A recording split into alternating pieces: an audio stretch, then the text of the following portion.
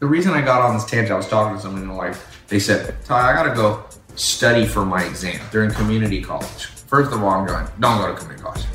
Think about it. Go to Harvard if you can get it. Just because of the networking. But in community college, you're networking with other people at community college. Specifically, no offense to anybody there. I went to community college for a teeny bit of time. You do not want to network there.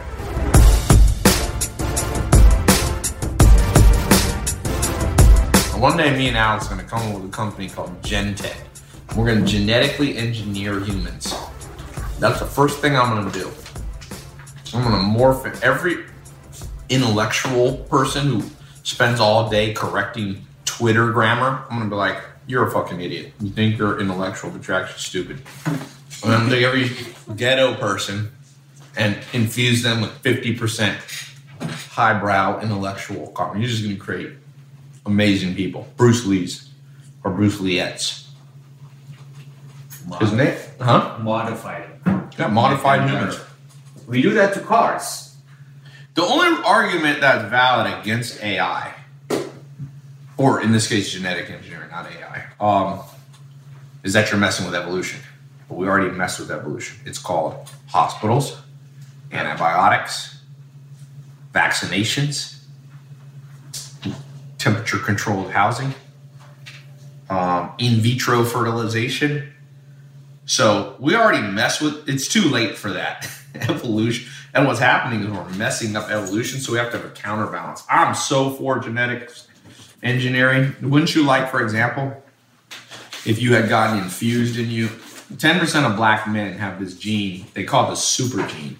It allows you to put on muscle without fat, meaning you can eat a lot, and it just purely goes into muscle. Only 1% of Caucasians have that, by the way.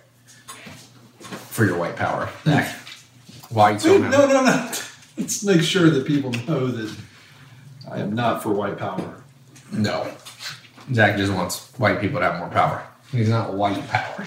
If anybody's going to have it, why not pull for... That's why I said, hey, listen, when I meet a white person that's white power, I'm like...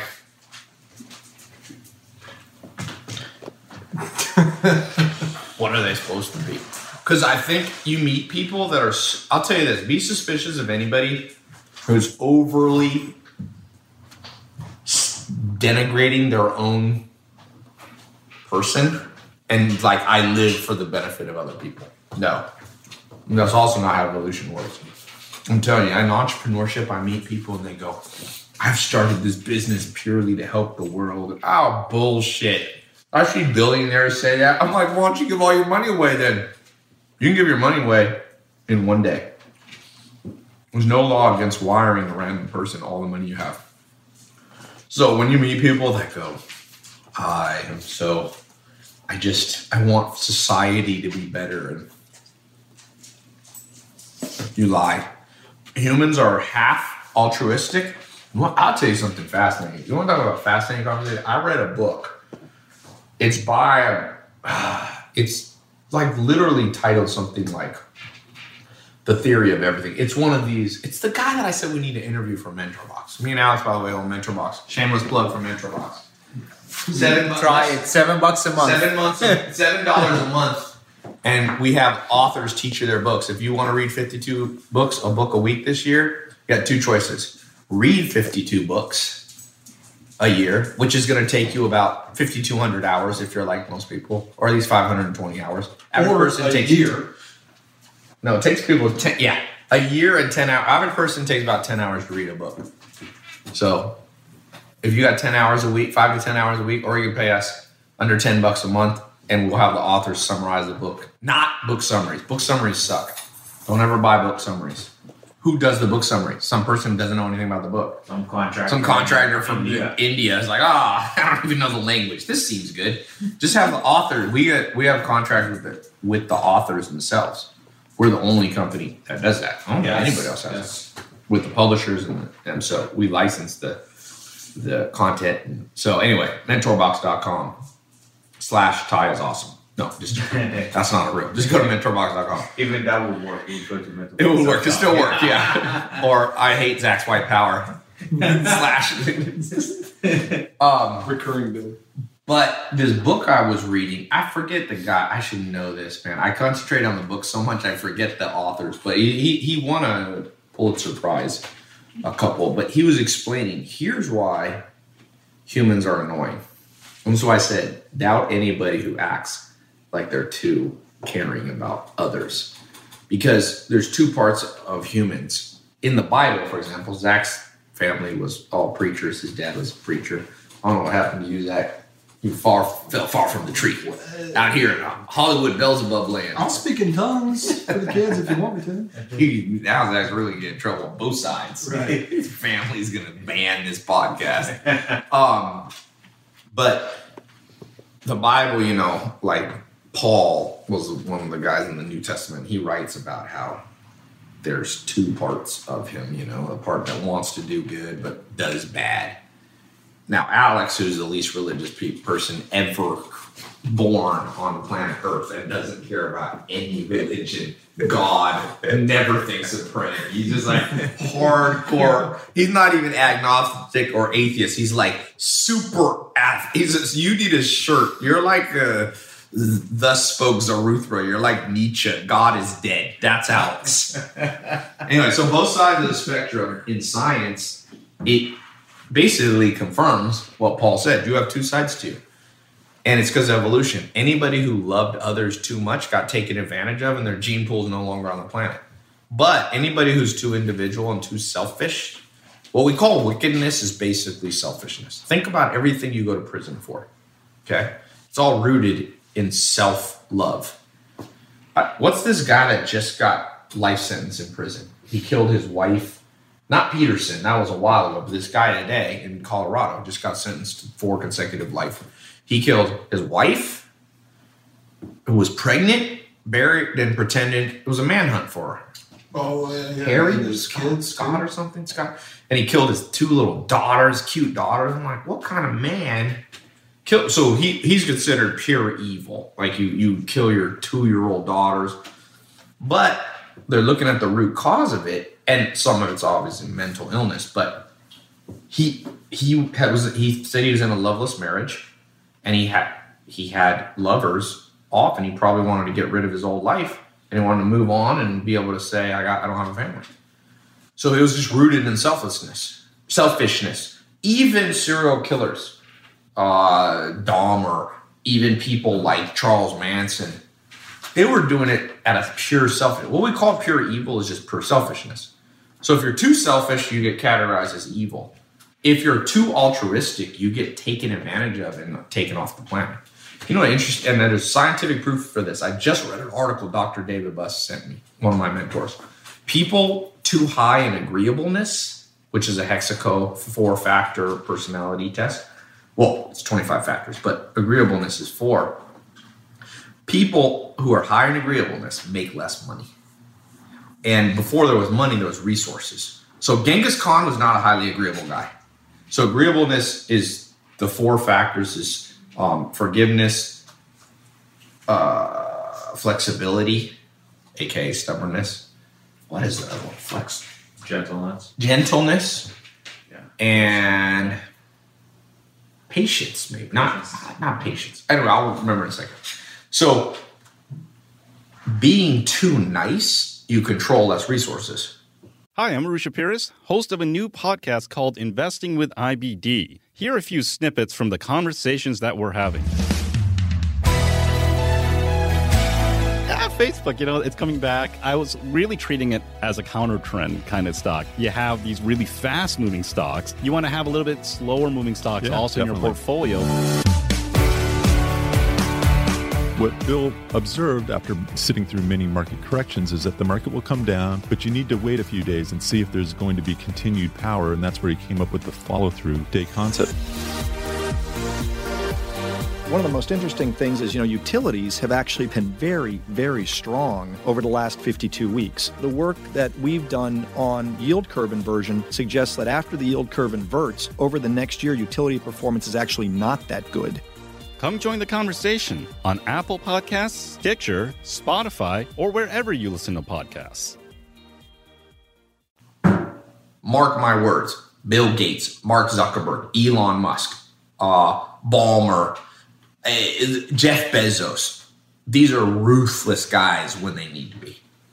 Ruthless. Warren Buffett. Nicest guy in the exterior. You read between the lines, these dudes are ruthless. Like Jeff Bezos goes to a guy who owned diaper.com and he goes, sell to me. I'll give you whatever, $300 million. The guy goes, no, I want to keep the company. He goes, okay, I'll put you out of business then. Fuck you. Jeff Bezos goes back to his people. He said, underpriced diapers on Amazon. They came back. They said, we'll lose $100 million a month if we price it this low. He goes, I don't care. We'll put that guy out of business. He was Genghis Khan. Now he's the richest man in the world. Bill Gates, they say, made more grown men cry than anybody. He used to come in. He had like his top guys building Microsoft Word and Excel, and he would be like, you are the stupidest fucking program. I can do this myself right now. And he would just fix it. Be like, get the fuck out of here. Like in front of like 50 executives, the grown men would cry. Men had never cried in front of other men would cry. But Bill Gates made the most millionaires in his day. People had stock options. In Microsoft, he made like whatever, 10,000 millionaires or something like that. So there's an example. What I'm trying to say is if you're too evil, society spurns you. If you're too selfish, you're spurned. If you're too selfless, you're taken advantage of. So most humans, we are the product of thousands of generations of mothers and fathers who were a blend of selfish and unselfish. And that's why in society, you have to learn how to navigate people because a lot of people will take advantage of you. But if you become too skeptical and too suspicious, then you ostracize the good people. And so you have to walk this balance. That's what I mean by street smart. That's what street smart is. How can you navigate the real world? And none of this is taught in school. Not one conversation I had with you today, nothing. Maybe in some minor, like Dr. David Buss's evolutionary psychology, but what's the practical application of this? Basically, the practical application is you have to be wise. Right. That's, in the Bible, people ask me what I think of religion and stuff. Most important thing you can ever read is the book of Proverbs in the Bible, the Old Testament. Solomon, he was supposed to say he was the wisest person to ever live. But if you understand Solomon, that's street smart. And it's just Proverbs. You never read Proverbs, have you? Yeah, I was going to ask Alex, would you read Proverbs? There's 31 chapters. Curiosity. One a day. Yeah, and not all of it's practical application, but the core. You know what's the funniest thing? I got this viral video that kind of put me on the YouTube map, which was knowledge. Well, in Proverbs, he said, above all things, seek knowledge and wisdom. It's better than It's better than all the money in the world, and it brings you all the money in the world. That's the good book, Gary Keller, The One Thing. I've recommended that book for 5 years now. Now become a New York Times bestseller for 5 years. And he says you got to find the one thing to focus on that gets you everything else. The one domino. And I would say in life, the one domino is either wisdom or knowledge, but not knowledge like academic knowledge. Street smart combined with book smart. That's what wisdom is. We all know people that are book smart but stupid. I know I've hired Ivy League people that I just had to fire. I'm thinking one in particular, just like, well, more than one. Just pure Ivy League degree. And I'm going, you're the stupidest person at my company. Really. The stupidest. You have your wisdom factor. Oh, in Hexaco, they call it prudence. That's not an agreeable factor. That is a conscientious factor. But huge predictor of your financial success is conscientiousness. And one of it is prudence. People got no prudence in this world. None. And I can tell you why, because this is completely taken out of schools. There's nothing taught about how to be street smart. There's not one class in high school that I went to, I don't know if you guys did, that'd be like how to negotiate a deal. Everyone's going to buy a house probably at one point or buy a car. How do you not get taken advantage by the car salesman or the real estate agent or the person on the other side?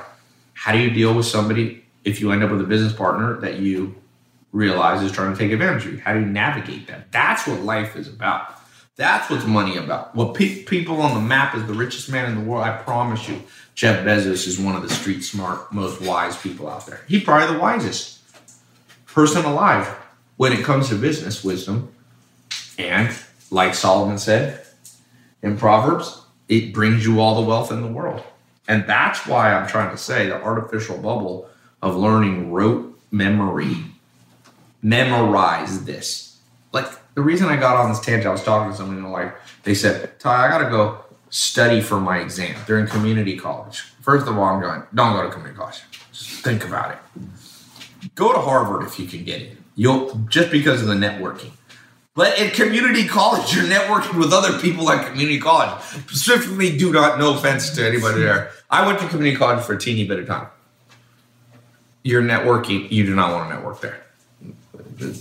Let's just leave it at that. As Groucho Marx said, I don't want to be part of any club that'll have me as a member. You want to network up, not down. So anyway, this girl goes, I got to go study for community college. So while we were talking, I said, what do you want to do? Like, what's your goal? What career? What's your dream career? I asked her. She couldn't answer. I said, that's the real homework. More important than anything, you're about to go memorize the War of 1812. What year was it? 1812. Okay, Civil War, 1864. Or 61 to 65. 60 to 65. 61 to 65, yeah. Yeah, that's memorize that way after you first figure out what's your top 3 career choices. How about that? There's no class that you take for an entire year in high school or university called what career should you, the science of choosing your career, because there's an actual science to it, matching personality types. There's a real science. Some people think there's no science. It's funny. Some scientists, hard science, like mathematicians used to say, there's no science of figuring out the perfect career. That is such beyond bullshit. Think how wrong academics have been wrong. I mean, how wide. 1950s. Do not dare to give your babies breast milk. The Amish drop out of school at 8th grade, right? Wisest people I know are Amish. The Amish were like, nah, we're going to stay with breastfeeding. We're going to stick with the breastfeeding. And they got these big, I got a guy who runs one of my farms, an Amish guy. This dude was breastfed. And I got people who work for me whose parents probably listen to the academics. Got little skinny guys that come with me to the farm. We were trying to pick up this on a Monday. We had to pick up this trailer and connect it to the truck. A big trailer, like a gooseneck. 3 of us, me, Armand, and like Adam or something, we're pulling in to get it onto the ball of the hitch. The next day I see David, the Amish guy, who he's like 6'3", 290 pound, big strappy. I saw him, he was doing something with one hand and he grabbed it and pulled it with the other hand. I was like, do not let David see that it was 3 of us trying to do it. But the point is, all the wisdom still wins. And if you have any wisdom, you go, Mother Nature probably knows how to feed the young, and it's breast milk arguing a priori and posteriori logic. This is something that's academic that I understand. So it's almost by definition that the humans alive now are the ones that survived through breast milk. Therefore, everyone who didn't do well on breast milk, their DNA no longer is the gene pool. So you can't fuck with breast milk. You'd have to genetically engineer humans to do better on that. The academics couldn't do that. The PhDs couldn't do that. That's weird. You're right. It's logical too. I heard the best. So me and Alex own a company called Farmer's Box, where we ship meat from the best farms in the world. Okay, that you can't get in supermarkets, direct to your house. Okay, another shameless plug. FarmersBox.com. $49 a month. Yeah. FarmersBox.com. We're testing that price right now. When you go to a website, it might be different.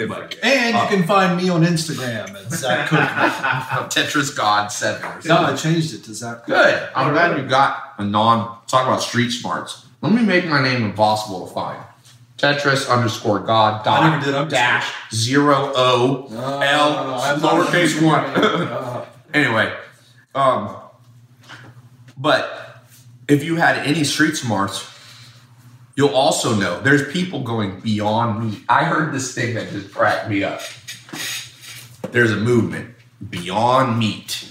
In a lab, they're going to create meat better. And I heard an advocate for the meat lobby go, we think it's cute that these people in San Francisco think they can outsmart God or nature. Right. Really? How stupid. You ain't going to make plant-based, right? Plant-based Yeah, growing. no, it's like grow. It's all that whole Yeah. of it. So this is the funny thing. So tissue cannot reproduce forever. Your cells have a natural cap on how many times it can produce, except for cancer cells. So cancer cells grow forever. So any tissue that grows forever in the lab, and you can it is by definition cancer. And I tell this to scientists, and I'm like, you're technically right. It is tumor. So they're basically growing tumor in the lab and selling it as meat. You can grow so much food in this country, whether it's beef, plant-based. All the people in America will fit in Texas. All the people in the world fit in the state of Texas. The problem is we don't have sharp people managing the land. There's plenty of land. Trust me. I know a lot about agriculture. I've been to over 50 countries. I have over 1,000 acres in sustainable agriculture since I was 19 years old. I trained under Joel Salatin, been in Time Magazine, probably Food Inc., the hero. There's plenty of food. Now, if we grow to 1 trillion people in the planet, like Jeff Bezos said will eventually happen, then we will not be able to grow enough food per se. But no. Yeah, talk about another common sense thing. And you say rotational grazing is actually good for the land, right? Hell yeah. The way if you buy farmer's box meat, not only is it more nutritious for you, because we don't artificially feed the cattle. Right. A lot of cows, if you look at the last 20 years in the United States, beef you've eaten, those cows were fed other chopped up cows. Bubble gums. Other chopped up cows. That's where mad cow's disease came from. Making cows cannibals. That's from USDA, baby. United States Department of Agriculture, full of PhDs, said, yeah, we think that, if you chop it up, and they did something, basically you render it, so you heat it. Just heat it enough, and there's no problem with cows eating cows. No. Amish didn't do that because they're like, cannibalism doesn't seem to make sense. We only have an 8th grade degree, okay? So I know you intelligent people over there are going to feed your cows. They fed them bubble gum. A big thing, even recently, was chicken manure. So they had these big factory farms were full of chicken manure.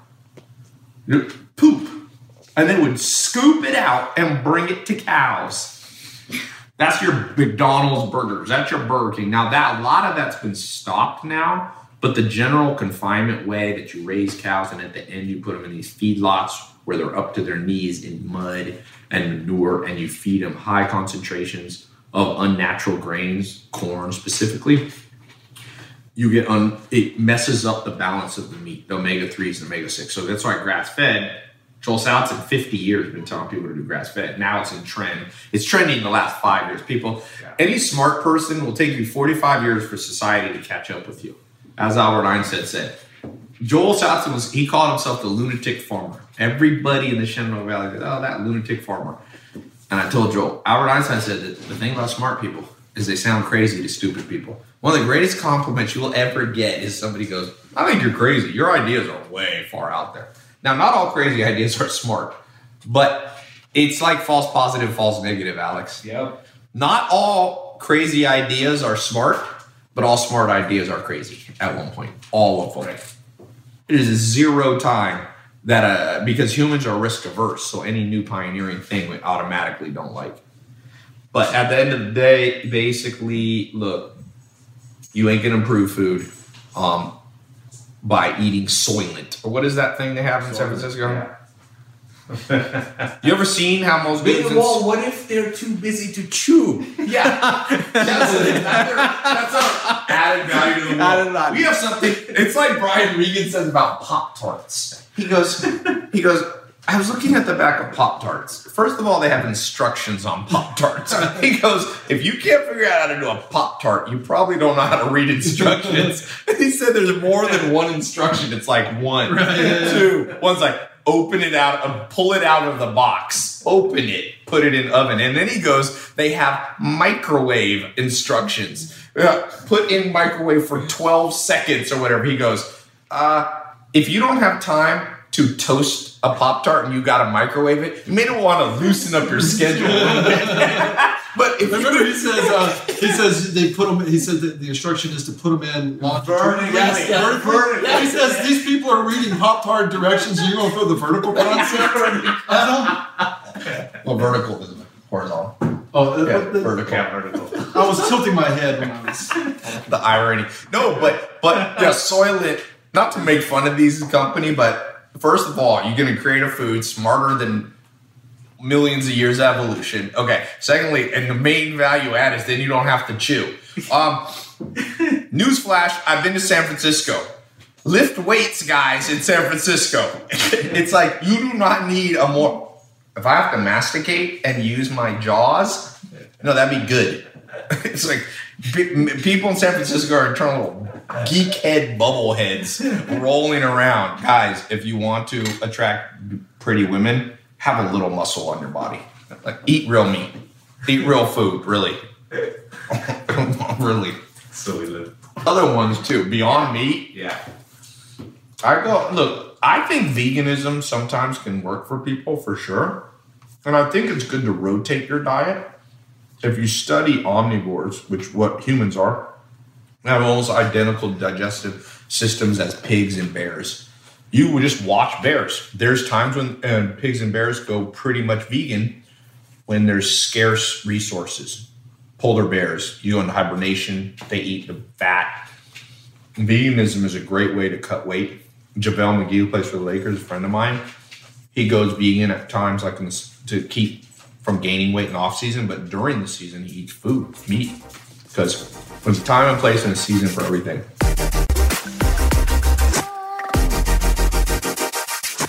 The real reason people are anti-meat is because they're talking about crappy meat.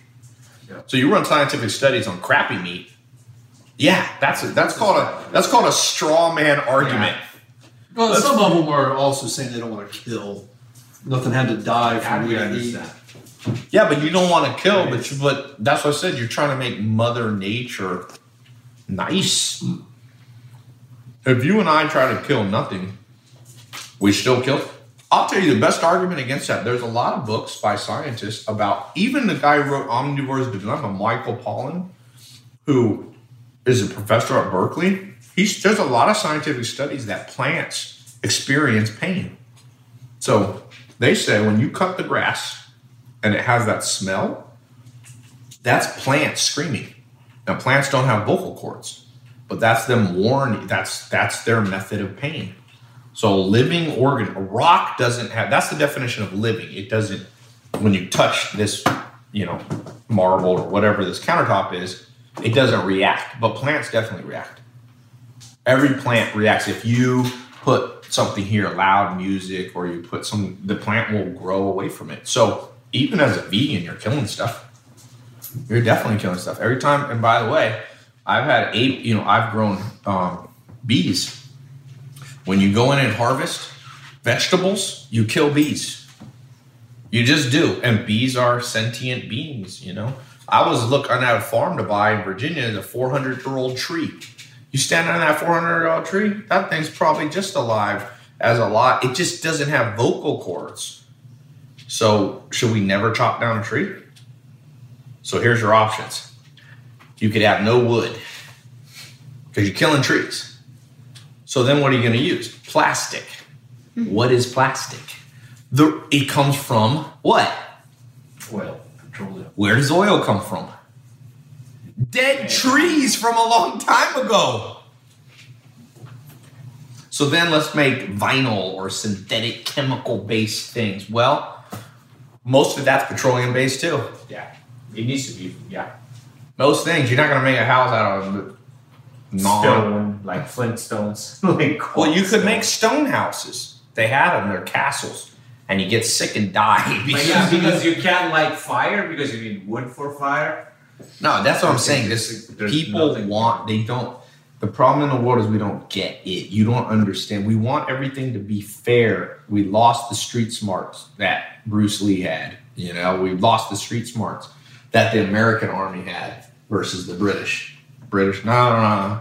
No, the British, their big complaint was, this is not fair. Now you're fighting. And the Americans are like, fuck your fairness. This is survival of the fittest, baby. Survival. Genghis Khan, he was the first guy that not the first, but the first that we studied that was big into retreat. He would come, shoot you with bow and arrows, and then ride off. Another team would be like, wait. We're not ready. It was. You ever seen that The Office episode where the leads? Have you ever seen that episode of The American?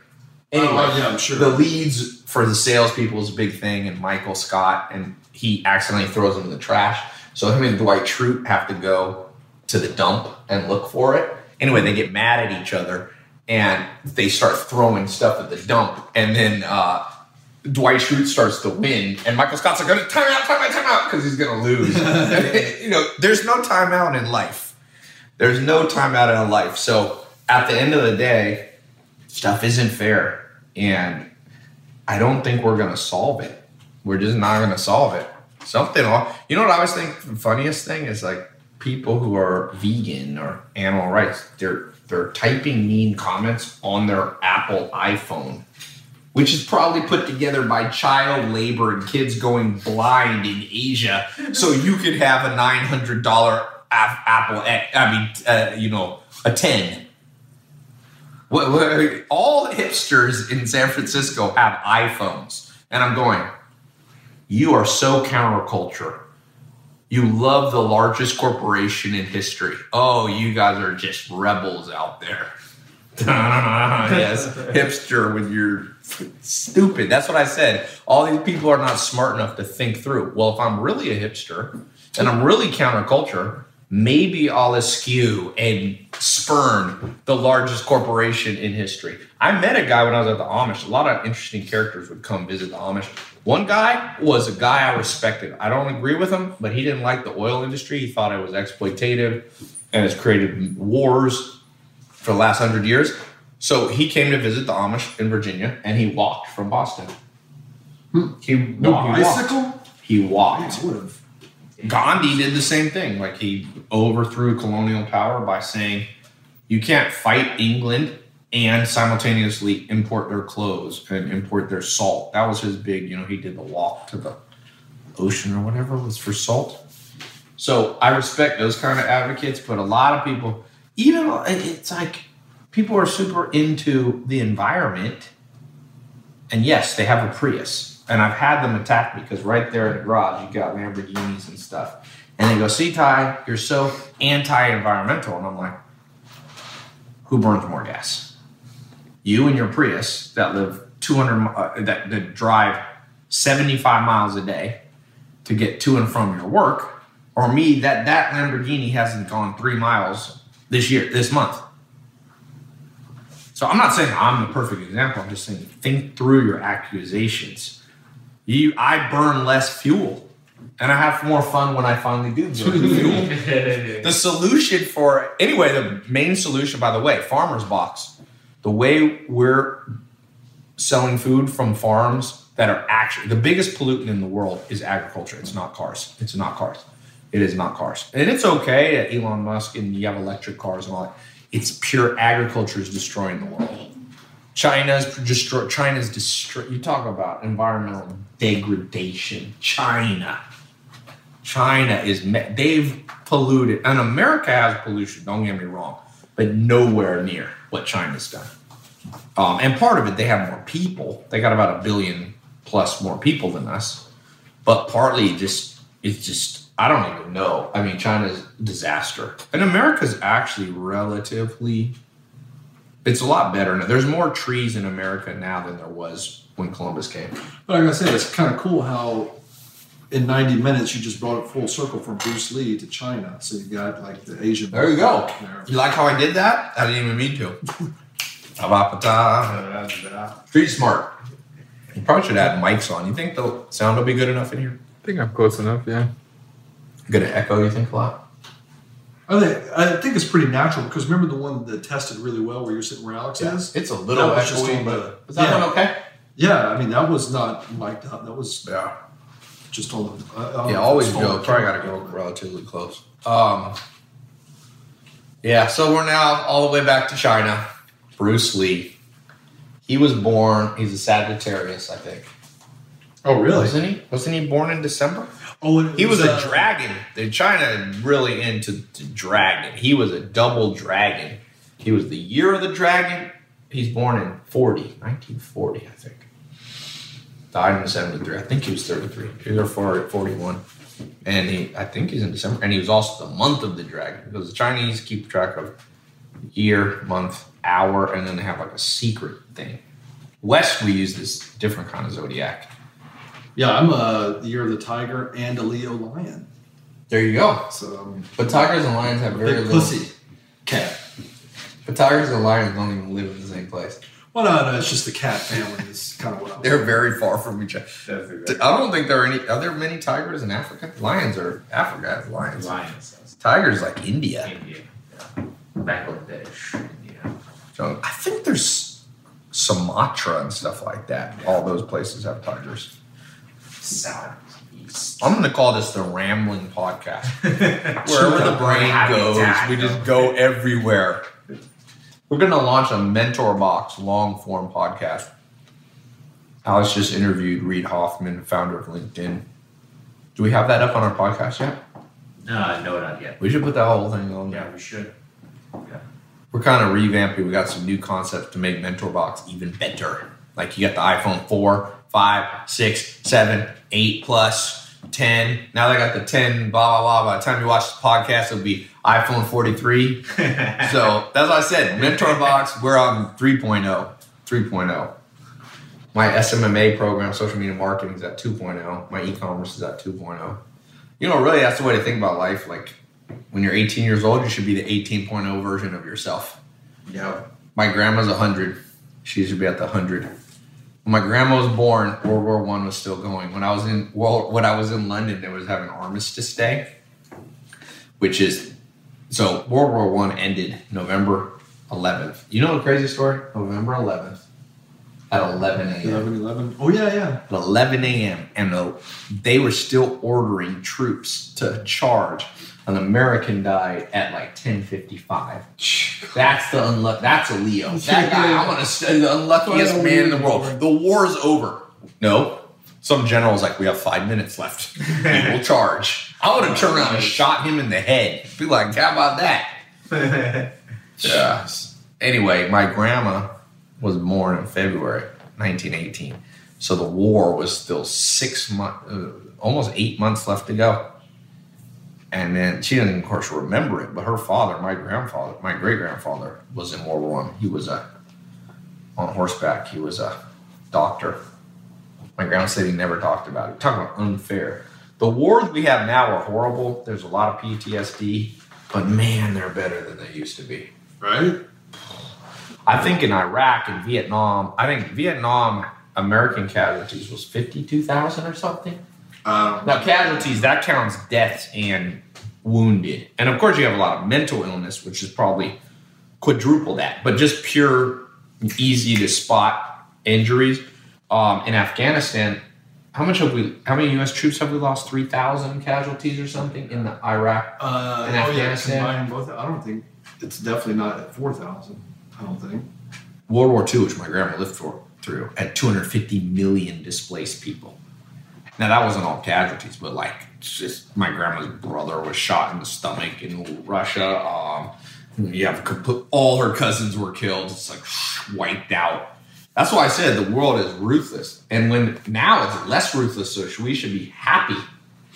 The thing that brings about less wars, believe it or not, is good agriculture. Good agriculture. I can see that. Being on that farm, just... No. The fight over food. Oh, yeah. And you're saying the food output. Yes. If you increase it, there's... That's why Farmer's Box, like this business we have, is more than just good food and healthy food. It's also about change the world.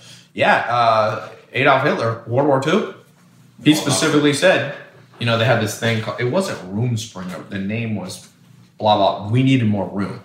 So Germany wanted Czech Republic. That was the beginning of World War II. People forget. They think it's Germany attacking Poland. It's not. It's Germany fighting over the Czech Republic, which used to be part of Germany. When I was talking to my grandma about her parents. I was like, what year were your parents born? She goes, 85. I'm like, Grandma, you can't say 85 because it sounds like 1985. She's like, no, of course, I'm talking about 85. 1885. When my grandma says 85, she means 1885. Well, Germany did not become a country until like 1882. I think, is it 82?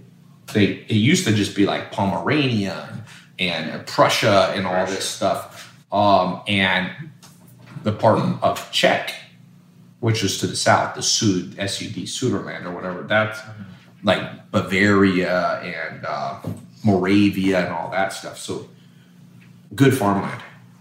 Adolf Hitler went straight in natural resources. He went for Romania and Bulgaria for the oil fields, and he went to the Ukraine for food.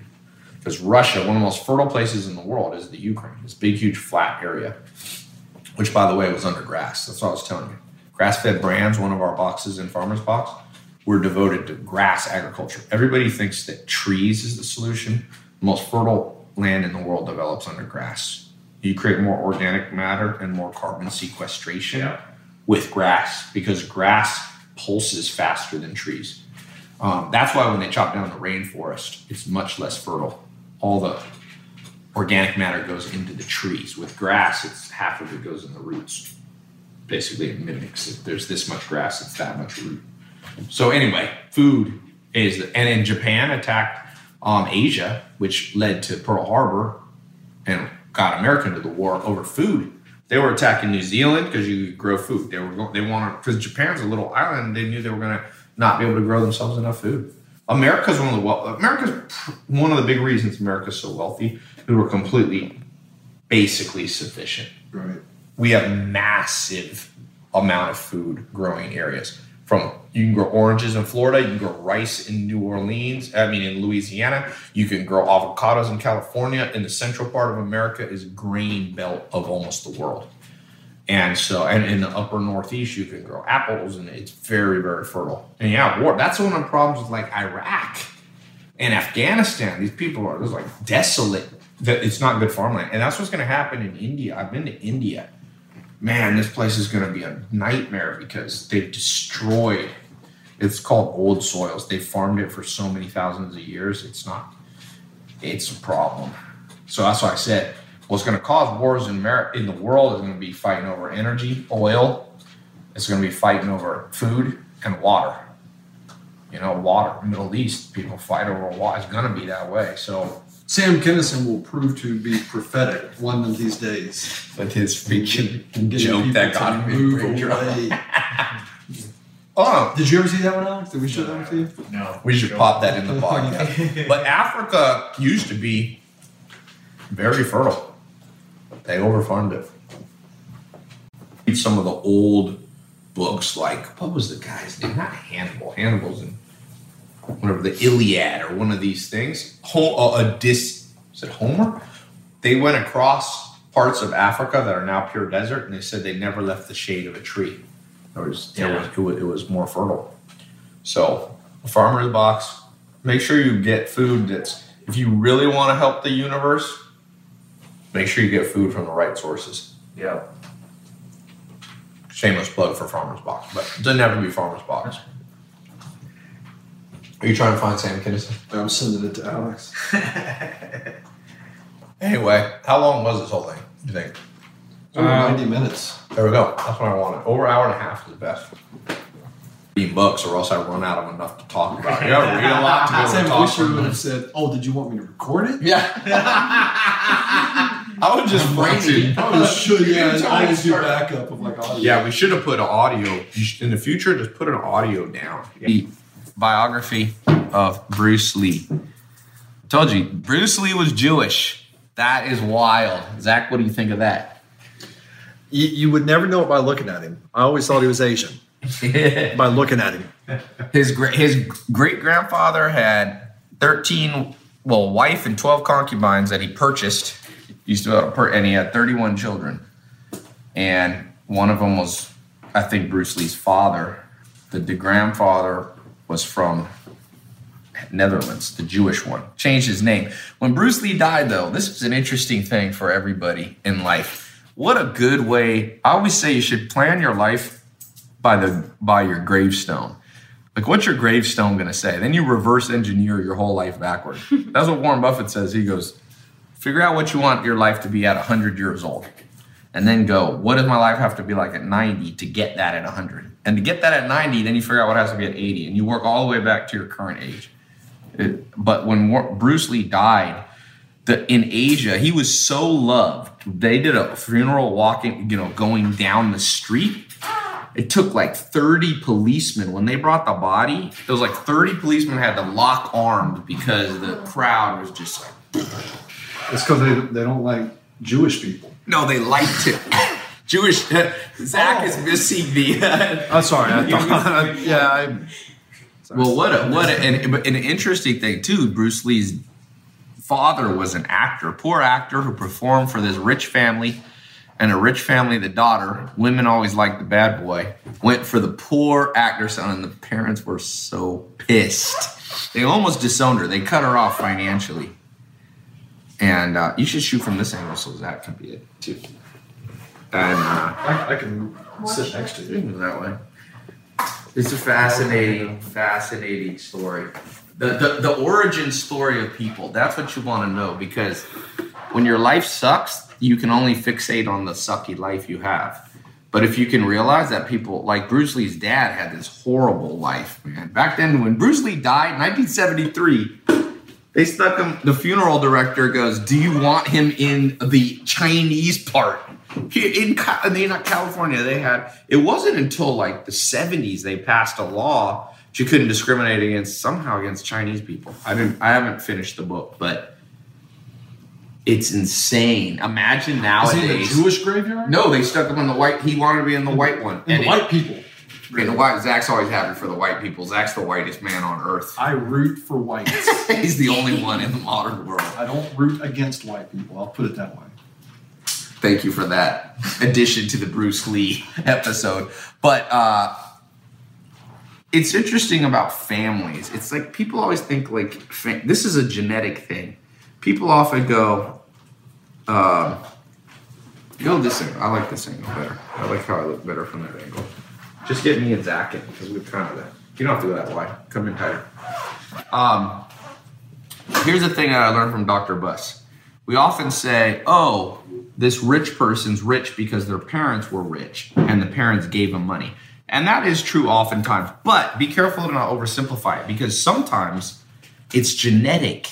Meaning, the reason that Bruce Lee was such a great actor and so driven and successful is because he inherited the genes of his father. 50% of you comes from the dad side. And his dad was this street smart guy who was also an actor, performer, singer, opera. He did opera and kung fu. They called it gung fu. In China, the opera was go watch that opera. It was like Cirque du Soleil. It was like Cirque du Soleil. It was. Remember, we should do an opera with some kung fu. What's the Cirque du Soleil thing we like so much? The comedy joke from Brian Regan. Oh, it's the guy in charge of the creative director. Go watch. He's That's never the Seinfeld no one. The Seinfeld, Brian Regan, comedians in cars. What does he say? So he goes, I've been writing a bit about Cirque du Soleil. He says it's the creative director for Cirque du Soleil. The guy has never said no to anything. It's like, we want elephants. Yeah, he's like, all right, come on. We got to come up with a new Cirque du Soleil bit. I need you to give me your ideas. Keep in mind, I'm not going to say no to anything. They're like, elephants with music. Streamers. Yes. Dancing. Yes. Well, the Chinese, Bruce Lee's father, they had opera singing. He had a falsetto voice, not falsetto voice. He had a high voice. He could go falsetto, and he could do gung fu. It was called, and then you have kung fu, of course, which is what we call it here. Believe it or not, I actually am an official. I have from the Shaolin Temple, where kung fu comes from in China. I'm an official student. When I was 25, I became an official student of the Shaolin Temple. My teacher was this guy named Sifu. His name is Brad Huffman. He was a Navy SEAL in North Carolina, and he was the only white guy ever to get raised in the Shaolin Temple. He was literally, because his dad was an ambassador or diplomat from America. So he's this big-ass white guy. So you were there when you were 25? Yeah, right around 20. Yeah. And anyway, but that kung fu. That falsetto makes sense now when you hear like the fact that he can do that. Now I get. Bruce Lee did not do that. But Bruce Lee, what I was going to say about genetics is, so you get the acting and then dad's side, the mother's side was, I think I'm getting this right. I'm not mixing. The mother's side was super sharp, like aristocratic, but also traders and not traders, but like merchant traders. Made a lot of. Oftentimes, the best background you can have is intellectual on one side and street smart on the other side. That is a good combo. So I think that if you think about genetics and attraction, Alex, the reason I think like rich girls like bad boys, it's a freaking genetic. It's they call this what is the word for it? There's an evolutionary psychology term. Well, one is called assortive mating, but that's not exactly what I'm looking for. But assortive. ASSORT. Yeah, assort, like assorting. Humans have assortive mating. Like Brad Pitt married Angelina Jolie. He didn't marry Whoopi Goldberg or Rosie O'Donnell. No offense to them, but in general, super good-looking people and end up together. Not always, but if you go back statistically, you know, Danny DeVito didn't marry Angelina Jolie. Brad Pitt did. So that's a sort of the word I'm looking for. There's a word, it's not coming to mind, but basically the reason you have sexual reproduction, because not all things have sexual reproduction. Grandpa was a scientist when I was a little kid. He used to always tell me about ferns. He had collected almost every fern in the world. He was a top expert on ferns. And he said, these ferns, there's no male and female. They have asexual reproduction. They have like these spore things. Earthworms. Earthworms are actually both. Mm-hmm. They have sexual mating, but no gender. It's like male and female. They can be either one. But humans have, the reason you have sexual reproduction scientifically is because it basically reduces mutations and increases the chance of survival. So think about it from a social side. If you get a street smart parent and the mom, or it could be either gender, but the mom that in this case is attracted to this non-intellectual but street smart guy, you get a better child because you get both lines. Things are more genetic than you think. I think one of the biggest things that'll come out in our century is how much stuff is genetic. Almost everything's genetic. Really. But it's not so simple. It's not like, because genetics is very weird in the sense that if Angelina Jolie marries Brad Pitt and has kids, they won't necessarily be actors or even good looking. You get weird mutations that come off the grandparents' side or something. I mean, you get reproductive errors and mutations and stuff. But in general, over a lot of generations, the right parents produce Bruce Lee. I think society doesn't like to talk about that because it's very brutal. It's like brutal, you know? Smart parents produce smarter kids in general on an IQ scale. So my theory on Bruce Lee, because Bruce Lee was transcended acting. He's an icon. It's funny. He died at, I think, 32 or 33. I think he was born in 1940. He died in 73. People still love Bruce Lee to this day. There's not that many. His few interviews he did, it's like Be Like Water and all that. People just, it's like the most iconic thing. If I post a Bruce Lee thing, all guys are like, Bruce Lee, we love you. But he was an eclectic mind. He took Kung Fu, he mixed it with American boxing, and he created this thing called Jeet Kune Do. That, by the way, is on his gravestone. The Jeet Kune Do? Jeet Kune Do. Jeet Kune Do. His wife, Linda, I think, put that on the tombstone. It said founder of Jeet Kune Do. Now, here's the dark side of genetics. Is there such a thing as a curse? Because look what happened to Bruce Lee. He dies at 33. Then he has a son, Brandon Lee, who dies almost an identical, not exactly. His son died because they had a blank in a gun and it went off, but it was actually not really a blank. It wasn't a full bullet though. Isn't that what happened to Bruce Lee too? No. Bruce Lee died like some overdose, hemorrhage. His wife thought he was killed and poisoned. There's theories that Brandon Lee was killed same way. And the Kennedys, that's accursed. Yeah, what's up with the Kennedys? How many of them got two assassinated? Then you got the John Jr. that flies And then you have the other one that crashes the car and kills other people. and murdered a woman. Was he considered murdering? He didn't do it. Well, he let her die. That would be more manslaughter. Vehicular manslaughter. No, but he was in the car, wasn't he? Yeah, that's what I'm saying. I'm saying he wasn't murder. No, yeah. Because he would have almost died too. Yeah. Tomato. No big difference. But that can't, if you study the Kennedy family, the genetics of blessings and curses of our family, that family all comes from one powerful, I forget his name, but the senior Kennedy. This guy was the godfather. Look at the Hiltons, the grandfather, is it the great-grandfather of Paris Hilton? Is the Conrad Hilton who started? He was a smart dude, and his dad was smart. You should read the story. Have you ever read the story of Conrad? I just bought his biography. Yeah, Conrad Hilton. He was relatively poor. His dad came out of Long Beach, where I was born. It used to be oil fields. When I was a little kid, I used to see those things. I used to think they were dinosaurs. Those little pumps in Long Beach. You live there, Sam. And but genetics is much more powerful. So here's the main takeaway: be careful of who you have kids with. Be smart who you have kids with. Seriously. There's some people you don't want to have kids with. Shit. And people, there's nothing taught in school about that because society is way too sensitive for this conversation, And I'm not saying I have all the answers, but I'll tell you, guys like Dr. David Buss, he told me, for example, do not marry a woman. He said, he didn't say do not marry. He said, if you want a good life, don't marry a woman with, they used to call it high neurosis. Now it's called, you could call it high anxiety. You could call it turbulent personality. The Big Five, Hexaco calls it emotionality. And there's 4 factors in it.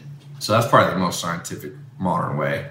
There's sentimentality, anxiety, fearfulness, and dependence. So it'd be the anxiety one. That's the problem. So that's him saying, and that, by the way, is very genetic. Now, people are going to get mad at him for saying that because they're going to go, well, then who the hell do all those women marry? Or all those men who have high anxiety? I don't know. I don't have the answer. Evolution is a cold, brutal thing. Sometimes there's no nice answer. That's why society is getting all stupid. Because if it wants to be nice and fair, it's not fair. There's nothing more brutal than Mother Nature. Nothing. I have a farm. I was just there, snowing. And you just watch. There's all these foxes on this farm. And there's coyotes. And these foxes, every day, you see them if you go out at night when I drive out. You see the foxes run across the field. They have something in their mouth that they broke its neck, like a little vole, a mouse, a rabbit. They're just going. It's just brutal. It's like snap the neck. That's why I saw somebody doing vegan food for dogs. I'm going, it's a carnivore. You're going to kill it. But people want the world to be nice. So they go, I don't want in nature, dogs, lions, carnivores are brutal. Grizzly bears are brutal. And in society, when you start talking about genetics and you start talking about who you marry and who you should avoid, people go, well, then who's left with all the high anxiety, neurotic people? I don't know. I'm not God. Blame God. You can take it up in your prayers and go, why is the world? What Dr. Buss told me is if you want a good life, follow this. He didn't say if you want to have a fair world. It's hard to create a fair world. And I actually think it's like politics. There's repercussions to making too many regulations to make things fair.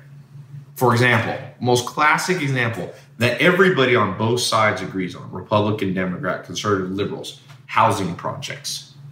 Housing projects come out basically in the 1940s, 50s, 60s. I think it was more 50s, 60s. It's supposed to make things more fair for disenfranchised minorities, blacks, Latinos. I know this well because my dad's from Harlem, okay, which was very ghetto. My sister still lives in the Bronx, never left. So this is close. I can talk about this because my own family. And my uncle worked in the housing projects, and my sister's husband, who believe it or not has the same name as me, he worked in the housing projects in Harlem his whole life as a painter. And they're hellholes. I mean, read the new book, Sex, Money, Murder. That movie. Hey, stop this for a second and then do another one because I 10 minutes. 14. There's this book, Sex, Money, Murder, which is the story of crack cocaine. We thought of making this. This needs to be A miniseries. Narcos. You got Narcos Mexico coming out. Yeah. They should have done Narcos, Sex, Money, Murder. This story is crazy, but that all happens in the Bronx, in housing projects, and black leaders now think that the housing projects were basically created to eradicate black people, and then conservatives or Republicans don't like housing projects because they don't like big government. So both sides, Obama and the Bushes, agree housing projects was retarded. Black families there used to be a lot more black families. And so you try to be nice and you try to make the world fair and you put together housing projects and they disincentivize people to do things that gives you dignity, which is have a job, a career. Welfare sounds great. And sometimes there should be social support. I'm not saying there shouldn't be. My mentor, Joel Salatin, is libertarian. He's like, no welfare, nothing. No controls on drug. He's like, if you want to do crack cocaine, blow your brains out, baby. Get off the planet. But I don't know if I'm I think I'm all for helping the helpless, but for the clueless, I say let them fall through the cracks. Well, I think what Joel Salatin would say is let local communities take care of them. We don't need a big centralized government. That's another argument.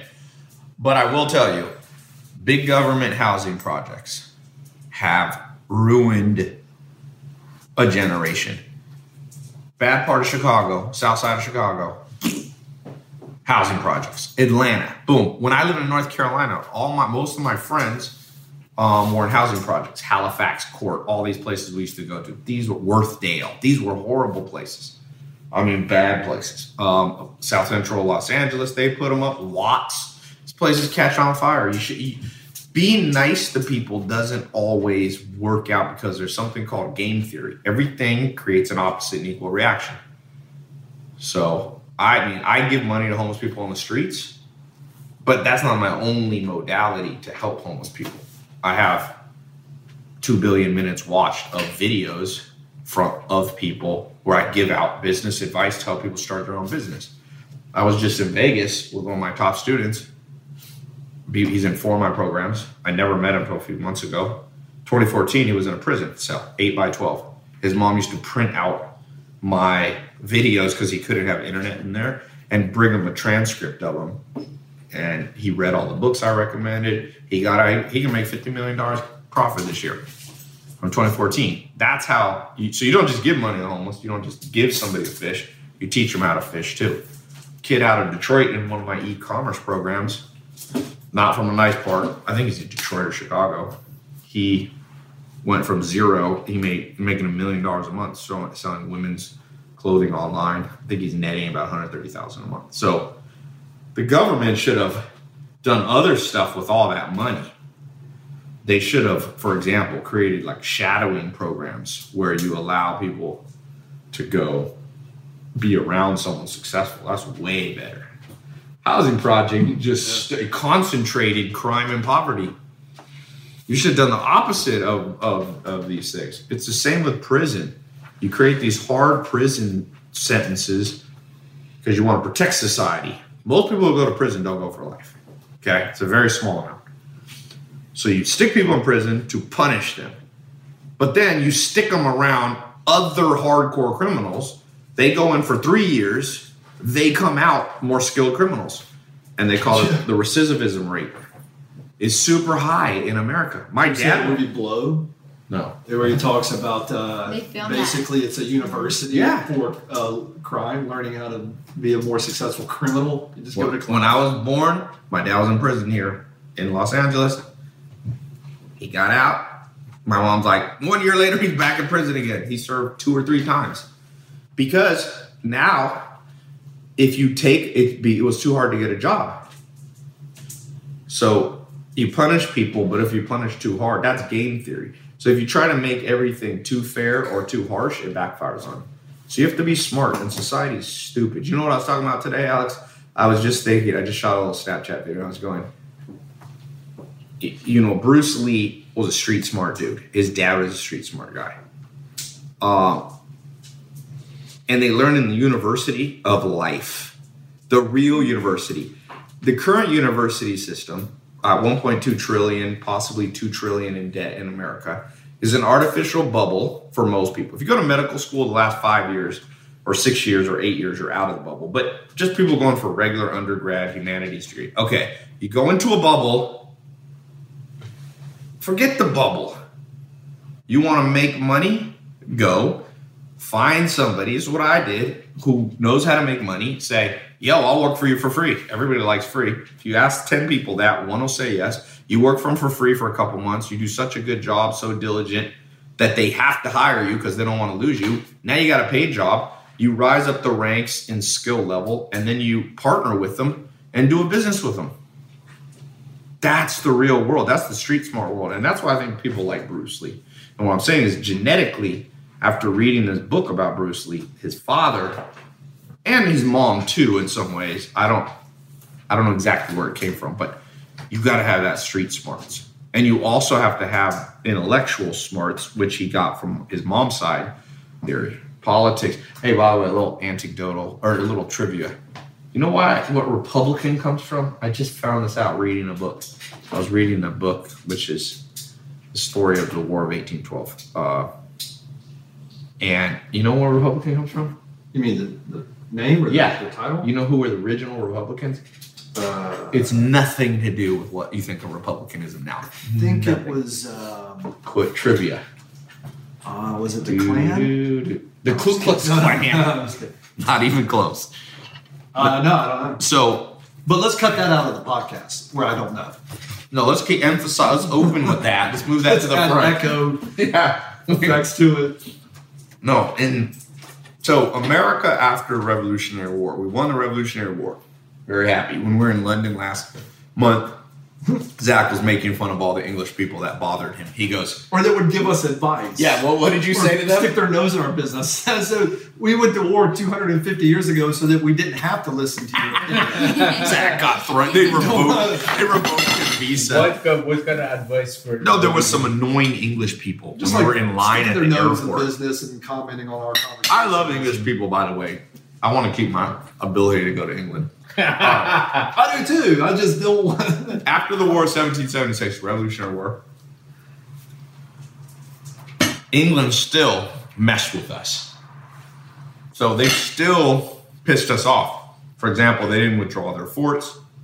They started taking American soldiers. So what happened is after America won, England's here, and England went to war with France. Because England and France have been going to war forever. Remember Napoleon, early 1800s. So England and France are at war. And America liked to make money. So we were neutral. So we sold to both sides. We sold them like, you want tobacco was a big thing in Virginia.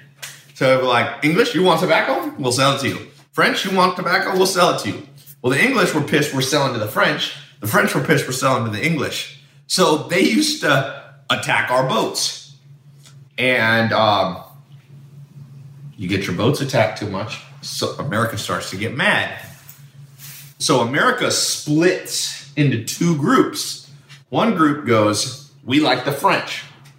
Fuck the English. One group goes, we love the English.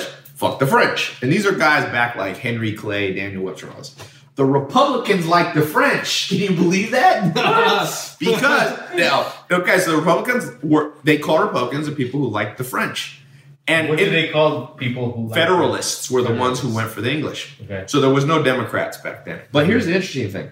But the Republicans had a good reason. I'm not a Republican now or a Democrat politically. I'm more libertarian. But France had just saved us in 1776. Yeah. So the Republicans were like, you saved us?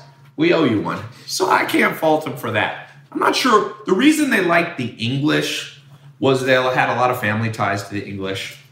French people can be kind of annoying, literally. Fucking French. But but that's the origin of the Republican Party and the French Party. And that eventually evolved into, talking about street smarts of Bruce Lee, that eventually evolved into the War of 1812. Which America got his butt kicked at one point. They burned Washington, D.C. Yeah. But then they went down to the South with Louisiana, and America kicked their butts horribly. It was back to the old. It's funny, talk about stubbornness. The English still didn't get the thing of don't line up. La la la. Red clothes. Yeah. Like, look like a shooting target. They call it the miracle Bowling at pin. New Orleans. They basically positioned the English army. They lured them in. It's like the most classic trick. The Indians, Native Americans used to do this to Americans. They said like 3 warriors would ride up and be like, oh, you guys suck. And then the whole fort would open, chase the 3 guys, and then over the hill there was, 1,000 Indians. usually not 1,000, but there was a lot, and it would slaughter the Americans, and the Americans would fall for it over and over. But the English fell for it, and in New Orleans, Andrew Jackson, that's where he became so famous. He led them in, and it was crazy. The final battle, the English were like, charge. And pride, stubbornness and pride. I always say you want to lose money, be stubborn, proud, and sensitive. Stubbornness, first of all, the general was walking through this thing and he realized, wait a second, there's like water on one side, swamp on the other, and in front of us, we think the Americans are there. So what would any smart person like Genghis Khan, the greatest conqueror of all time, he used to retreat all the time. But the English go, we will never retreat to this little colonial power. So it wasn't even an option to go backwards. So he thought, It was on, I think, Christmas Day or some holiday, and the Americans celebrated, and the English got mad and shot cannonballs at him, and it pissed off the Americans. So I'm blurring the story a little bit, but the end result is the English go attack, and the Americans have this wall, and the Americans, at the end of the day, complete slaughter of 3 Americans died. Because the Americans are smart. They would shoot their guns over the wall without looking. If you want to not die, you don't put your head over the thing. They just go, and the English are going, dong. They're just getting shot like this. It was a complete, the English general, of course, the main English general gets killed right away. His horse gets shot out from under us. He gets another horse and goes. And gets up higher. Yeah, I need a bigger horse. Yeah, he got taken out like that, Dave. And I'm thinking, my friend, you got one pass from God. God goes, do not retreat. General Custer, the same thing. See, Bruce Lee had street smarts, and a lot of people don't. Now, he did end up dying young, but the great people seem to die young. Freddie Mercury, the best singers in the world. Freddie Mercury dies young. He was Lennon. 45. That's young, man. Michael Jackson dies young. Prince dies young. And we're left with, who doesn't die? Oh, after I saw that Bohemian Rhapsody movie, I get in the car, and it was some horrible pop song. And I'm going, why did Freddie Mercury die and this band still like pop? New Edition. Oh my God. No offense to New Edition. Yeah, it was like One Direction. One Direction. Oh, what? Don't say One Direction got a big fan audience. You're gonna get murdered by a million women. That's like picking on Vin Diesel. Yeah, don't pick on you. What's the one that no? Coldplay. Everybody likes Coldplay. No, people like Oh, Coldplay. people love Coldplay. Really? You too. Yeah, they love you too. You love you too. I'm not the only one. So do millions and millions and millions and millions of other people. On Spotify, look at, you know how you can see the number Monthly of, listening. Yeah. whatchamacallit, by the artist. Bohemian Rhapsody has over 500 million. You go look at the Beatles, at Zeppelin, at the Stones. They're like 200 and some million. Yeah. Another street smart kid. It's Bohemian Rhapsody guy. Well, that's not his real name, but Freddie Mercury. Freddie Mercury. If you see, that's such a good movie. You want to know about Street Smart? These movie critics gave that movie like a 40. It's the dumbest thing I've ever seen. And the audience picked like 90. That's one of the best movies of the year. Over $500 million Yeah. for them on Bohemian Rhapsody. Street Smart kid. Stairway to Heaven's only 250 million. Rolling Stones. Well, Rolling Stones a little bit older. Can't Get No Satisfaction, 181 million. What the heck? Zach likes the oldies. Painted Black's 259. Anyway. Nobody's sniffing Queen is what I'm getting at. Over $500 million. For octave range, there's probably not a better male vocalist. Top male vocalist of all time. 4, not 5? Yeah, Axl Rose, I think, had 4 or 5. You got Axl Rose. I'd say best voice is Michael Jackson had a good voice. Prince had a good voice, but I don't think as good as Michael Jackson. Bono. But he's not like range. He's women. He does. There's more range with women. If you listen to With or Without You, I'm going to start getting all. Not better than Freddie Mercury. Well, no, I mean, or Axl Rose. I think Freddie. Or Journey. What's his name from Journey? Steve Perry. No, Steve Perry's a guitarist for Aerosmith, I think. I'm relying on you for the oldies. Zach likes all the oldies. I think it's Joe Perry. Joe Perry's, yeah, Aerosmith. So it is Steve Perry with Journey. Yeah, sorry. Thank you, cameraman. Elvis Presley had a good voice, too. Anyway, we're off topic of Bruce Lee. Paul McCartney's got a great rock and roll voice. Yeah, but not range. Like, come on. You're Just talking about pure. If you did one of those sing-alongs like he did at, like Freddie Mercury did at Live Aid, you're not keeping up with Freddie Mercury. Now, women have more range than men. Think about it. Beyonce, Mariah Carey, even Christina Aguilera. These people have tremendous voices. Now, Pavarotti, I saw Pavarotti before he died. His hair caught on fire when I saw him at a stadium in Raleigh, North Carolina. They had fireworks and it was his beard. It didn't get like huge flame, but they had to stop the show. Yeah. Oh shit! Yeah, somebody ran up. He didn't notice it. That's how you know your beard's it's on fire. He's like, yeah, they thought he was screaming out. And they just thought, oh, it's so beautiful. That's his best singing ever. Yeah. I've never heard him. Wait, where was fire in the middle of? They had a pyrotechnic thing. It was in Raleigh, North Carolina. Your home stomping ground. I went. I didn't have much money. I'll never forget it. This girl I was dating, Tara, was her name. It was the first time I ever used online dating. I was at this. I thank you for turning the blender on during the podcast. Went that way. Alma always knows the street smart things to do. Oh, you're doing an audio podcast? Nothing makes it sound better than me doing a blender. Anybody got a vacuum? Yeah. Let me clean. Simple. Yeah, right. I need my simple practice. Hey, can you close the garage? That thing's bringing in cold air. What was I just saying now? Right before? Beard on fire, online dating. Oh, so I had gotten... Right when I started making a little bit of money, first thing I did was stop sleeping on a couch in a mobile home. I was basically homeless with no car. I don't even think I had a car yet. I got a house before a car. And I went online or like Craigslist or some newspaper and I found Navon Nee, which we know, was my roommate. You want to hear us say? I thought you found him on that. I was like, what? You found Navon online? Yeah, but as a roommate, not as a date. It was a guy. But here, do you believe things happen for a reason? Coincidence is very funny. I get these two roommates. Three of us shared a house. Craig, I forget his last name, Navon Nee, who when he went on and worked for me after that for a few years. We get there. It was like I forget what month it is. I'm like, my birthday's coming up. We all had the same birthday. 3 people. What are the mathematical odds of that, Alex? Alex has a 309,099, like 1 over 2.7 million, I think, something like that. So the first house I ever got, really, besides like an Amish, when I lived with the Amish, lift it up a little higher. I like them higher. I get this house. We go there, and this dude Craig was always going on dates with pretty women, and I was like, "What the hell are you doing?" He goes, Yahoo Personals. That's what it was. Hey, that's what it was. Alex owns a huge dating site. Yahoo Personals is a classic. Yeah, Yahoo Personals. So I go, I'm going to make a online dating site because I just moved to this city. I didn't know anybody. And so I type it in, make my little profile. I get emails from a girl, no picture. This is how naive I was. I was like, she's probably pretty. She's probably pretty.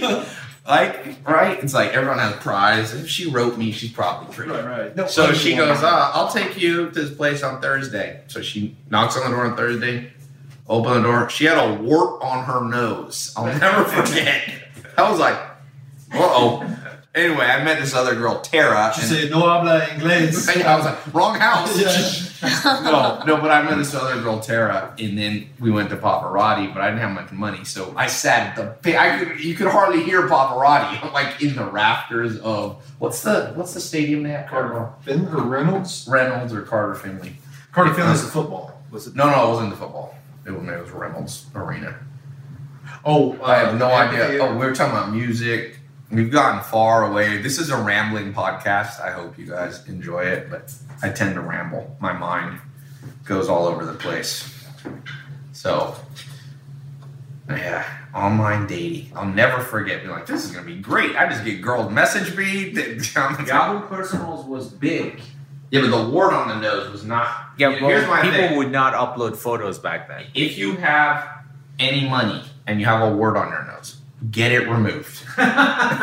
Seriously. No this way. is the best advice. Remember in Uncle Buck when John Candy talks to the teacher or the principal, and she's got that big old wart, and he goes, "Here's a quarter. Why don't you go downtown and have a rat and all that thing off?" Oh my God.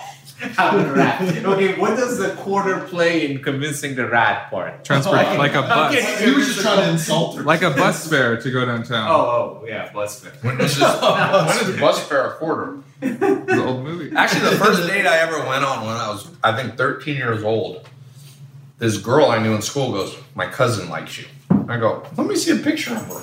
She was like, "Oh, no, I just meet her in person." I'll never do that. This is how I was naive. And I grew up in a family that didn't have much money, so I think I got paid $10 a month for doing stuff around my house for my mom. That was our budget. I mean, $100 a year. So it was at $10 in a month. It was $1 to go from where I live in San Diego, kind of the ghetto part, all the way to the nice parts. It was like $1 each way. I'm like, oh, it's gonna be $2 to go visit this girl. So I get all the way down to University Town Center. It's still there, and they have a roller rink. She's like, "Meet me at the ice skating rink." Because we didn't have cell phones. I get there, I'm off the bus. I'm like, this girl's gonna be pretty, because the sister was pretty, but she had a boyfriend. So she's like, "You can date my cousin." So I was like, good genes. Going back to jeans, I get there. It's just like that Office UK with Ricky Gervais. Remember that? Scarf, What does he say? scarf. Yeah, Ricky Gervais goes, "I'm here looking for a girl in a red scarf." And there was like one pretty girl walked by, and he turns around, and it's a nasty girl. It's like, "Oh, for fuck's sake." That's what I did. I see her come around the corner, and I'm like, what? I was so pissed. And then she's like, "I want a hot dog." And I was like ruthless at 13. I was like, I gotta go. I don't know where. I was blunt at 13 because I was like, this has been great, but I'm taking my bus home. I bought her a corn dog, stayed 10 minutes, and then I spent, but it was $2. I remember being like, what the hell? This chick cost. I saw her sister at school next day. I was like, what are you thinking? Doing a sort of mating. I should have said a sort of mating. Is this what no offense to her sister. I'm sure she's a lovely girl, but you got to have some attraction in life. I read this new book you like by this Yale lady, and she challenges the myth of monogamous women, that women should be monogamous. It's actually I posted on my Snapchat. I don't remember the name of it right now, but she basically says the one takeaway, which I think, not sure the science is that good on the whole book. Some of it is, but she says if there's an arranged marriage, like some societies have, and a woman or a man is forced to marry somebody that they're not attracted to, cheating, the odds of cheating goes up like 10 times. Makes sense, right? You make somebody marry somebody you're attracted to, they're going to sleep with the milkman, the neighbor. So this is another thing that modern society doesn't like to talk about, is that it just there's this whole conversation about being overweight, loving your body shape and all that, but the damn problem is men's brains are somewhat hard-coded to have a certain shape that they like. And I agree, it's not always stick figure supermodels. In fact, I can tell you from my own social media, if a girl's too skinny and stick figure, she does not. Like, a runway model look is not attractive to most guys. But I can also tell you, an unhealthy body isn't attractive either. And society doesn't like that because there's a lot of, well, we don't like food in America. I just got back from London. We got biggest scam in America is education system, but the food system. We have a messed up food system, man. It's too ruthlessly putting. There's meals you can get for $3 to $5 that have like 1,200 empty calories in it. It's like everybody's becoming fat and nasty, and now we want to redefine. I'm not saying if you're fat, you're nasty, but we've all seen fat and nasty, both on men and women's side. And I'm not saying I'm in perfect shape or that you have to be in perfect shape, but you can't override millions of years of evolution. And what this book said by this woman from Yale is that you shouldn't, because scientifically, there's this thing, I think it's called HTC, the most definitive scientific body of work on what we're attracted to. It's people of opposite, basically, I think it stands for histamine response or something like that. HRC, HTC, something like that. But when you are around somebody and you feel a spark, that is your body saying, if you have a kid with this, you'll have lower birth defects, less chance of miscarriage, higher chance of the husband and wife staying together. Because what is attraction at the end of the day? It's the glue that holds together relationships. And it's a complicated field. But again, society in its quest to make everything fair actually messes everything up. And that it isn't all fair. It's like let's take, black, there's definitely been massive oppression of black people in America. I read this book by the last slave who was actually born in Africa. You should read this book. It is insane. It's very hard to read because they wrote it in the old colloquial language that he never learned proper English, but he was born in Africa in the 1850s. And he was 18 years old or 19 when they other black tribes would come, capture him, and sell him to the Portuguese. Portuguese sold him to white people. And, this guy had a horrible life. You definitely didn't want to be a slave. They asked him, because he was still alive in the 1920s. They asked him, like, oh, was it nice to be a slave? You got taken care of, food? He's like, hell no, we want our freedom. And he was a slave for, I think, 4 to 6 years. And then the Civil War came, and he was working on a boat, I think on the Mississippi River as a slave. And so another boat came by and said, hey, you're free. He said, what? I said, you're free. Abraham Lincoln won the war. Grant, they won the war, and he went. But his life was still not that good because right after the Civil War, Abraham Lincoln's killed. And it was the second president after. Who went in after Abraham Lincoln? Damn it. Can't remember right now, whoever the vice president, but eventually it was Stonewall Jackson became president, right?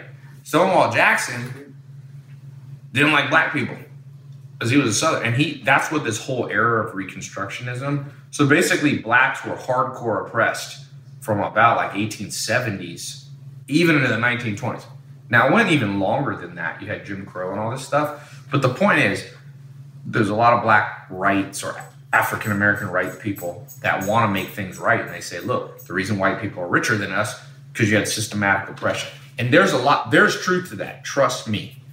But I don't know what the solution is the problem. How do you solve stuff when stuff's not fair? I don't know what to do. I've had things in business where business partners or people in business have done stuff unfair to me. I don't know what to do. I mean, you can sue people and get money back. You still wasted years of your life. You can't buy years of your life back. So there has to be a balance in society, whether you're talking about minority oppression. I mean, like I said, my family, I could claim that. My dad grew up in Harlem, and that was a disenfranchised part of the world. It was blacks and Puerto Ricans. My dad said growing up? He said it was blacks and Puerto Ricans because I'm part Puerto Rican. I'm like, I'll give my DNA. I'm 9% Puerto Rican. And my dad's whatever. More, but my dad was us and the black people. We liked each other because they were the brown and black people, and we hated the Irish and Italians. And that's who we fought. And I think the Irish and Italians didn't like each other either. So they fought the Irish on one side and the Italians on the other. My dad got crazy. He didn't tell me many stories, but he's like, my best friend got hands tied behind his back, taken up to the top of an 18th floor building and thrown off by the Italians onto his head, splattered. So I'm saying these ghettos were nasty, but I don't know what the solution is for me. I guess you could go back to Italians and Irish and say, hey, you guys messed up my life, fix it. So I don't know if reparations are always the answer, maybe. But at the end of the day, Mother Nature is brutal. Will Durant says, maybe arguably the wisest person in history, Will Durant, or alive, he said, the second law of nature is competition. And that competition, so there was, for example, 1800s was the era where white people were very powerful, or non-black, we'll call it. They had the upper end. They were competing and they didn't want to give it up. And then it'll probably shift, you know. There was a time, like Alex is Persian. There was a time in the world history where Persia was on top of the world. And you had a time when Asians were on top of the world. In fact, China was on top of the world.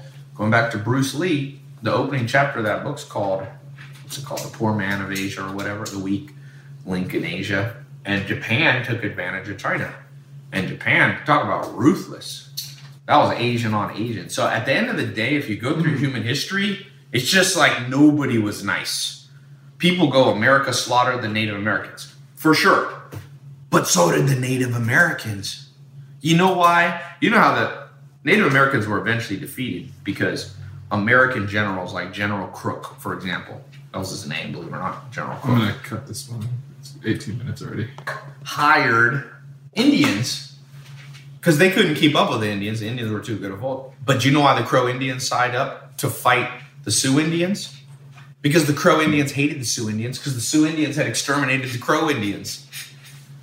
So yes, the Sioux Indians were noble people that were eventually, battle Wounded Knee. They call it massacre of Wounded Knee. But the Sioux Indians 20 years before had slaughtered the Crows.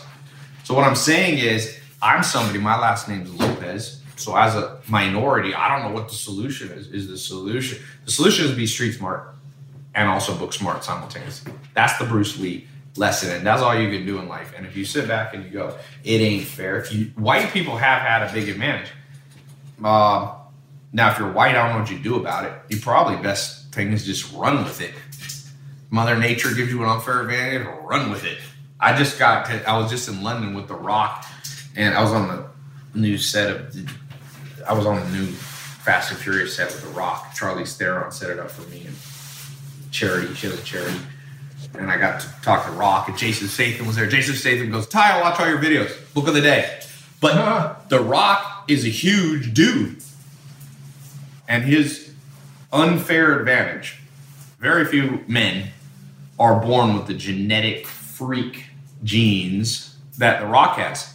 And The Rock's father, speaking of genetics, is one of the strongest guys. If you ever see his father, I forget what his father's name is. His father's this before bodybuilder. Yeah, but the grandfather was also. So it's an unfair advantage that The Rock gets. What do? Do we make The Rock pay reparations to if you're born skinny?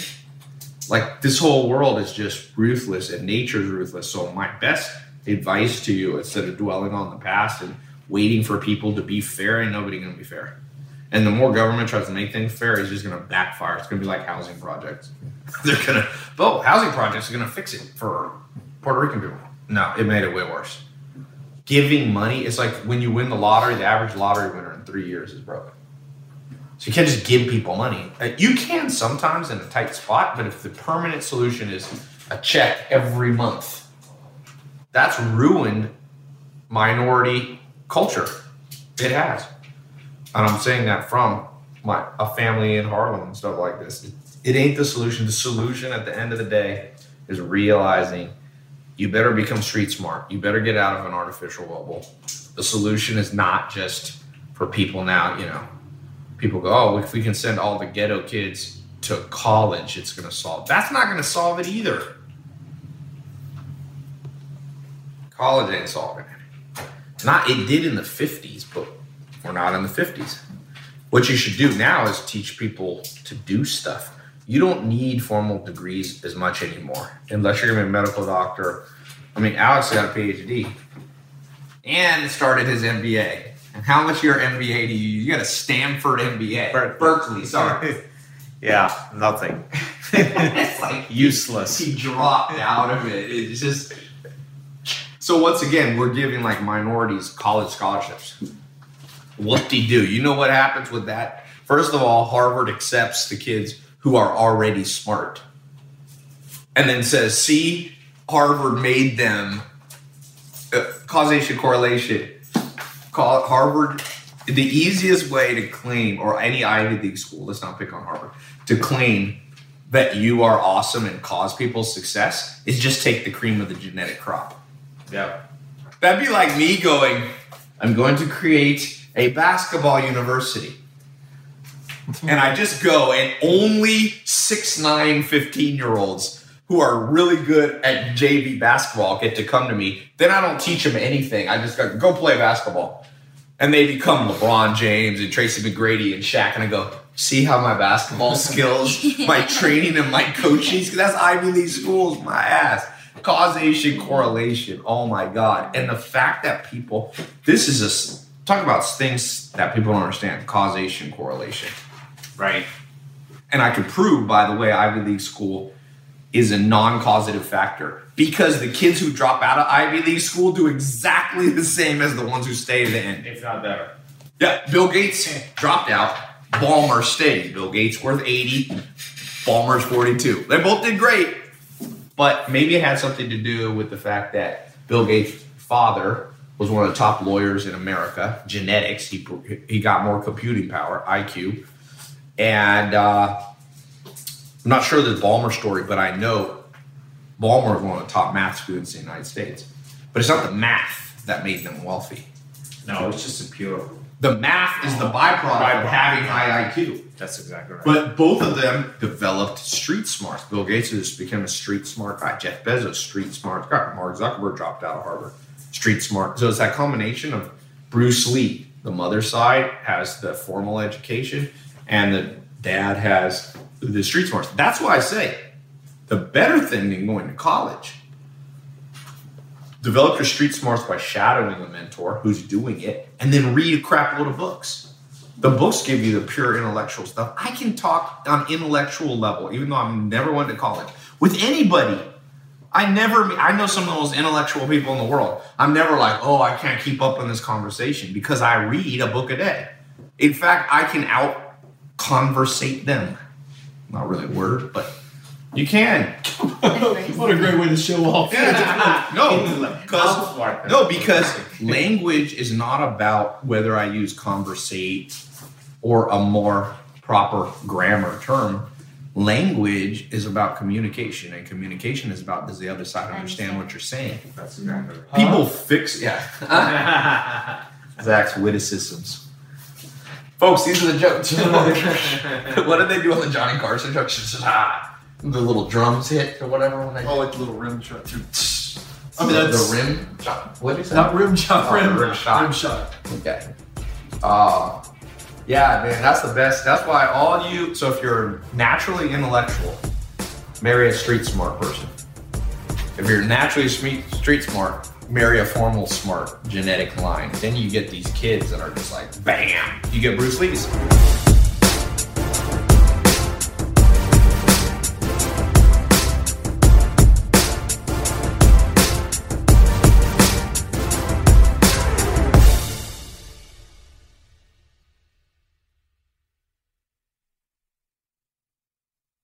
Hi, I'm Arusha Pires, host of a new podcast called Investing with IBD. Here are a few snippets from the conversations that we're having. Facebook, it's coming back. I was really treating it as a counter trend kind of stock. You have these really fast moving stocks. You want to have a little bit slower moving stocks also definitely in your portfolio. What Bill observed after sitting through many market corrections is that the market will come down, but you need to wait a few days and see if there's going to be continued power, and that's where he came up with the follow-through day concept. One of the most interesting things is, utilities have actually been very, very strong over the last 52 weeks. The work that we've done on yield curve inversion suggests that after the yield curve inverts, over the next year, utility performance is actually not that good. Come join the conversation on Apple Podcasts, Stitcher, Spotify, or wherever you listen to podcasts.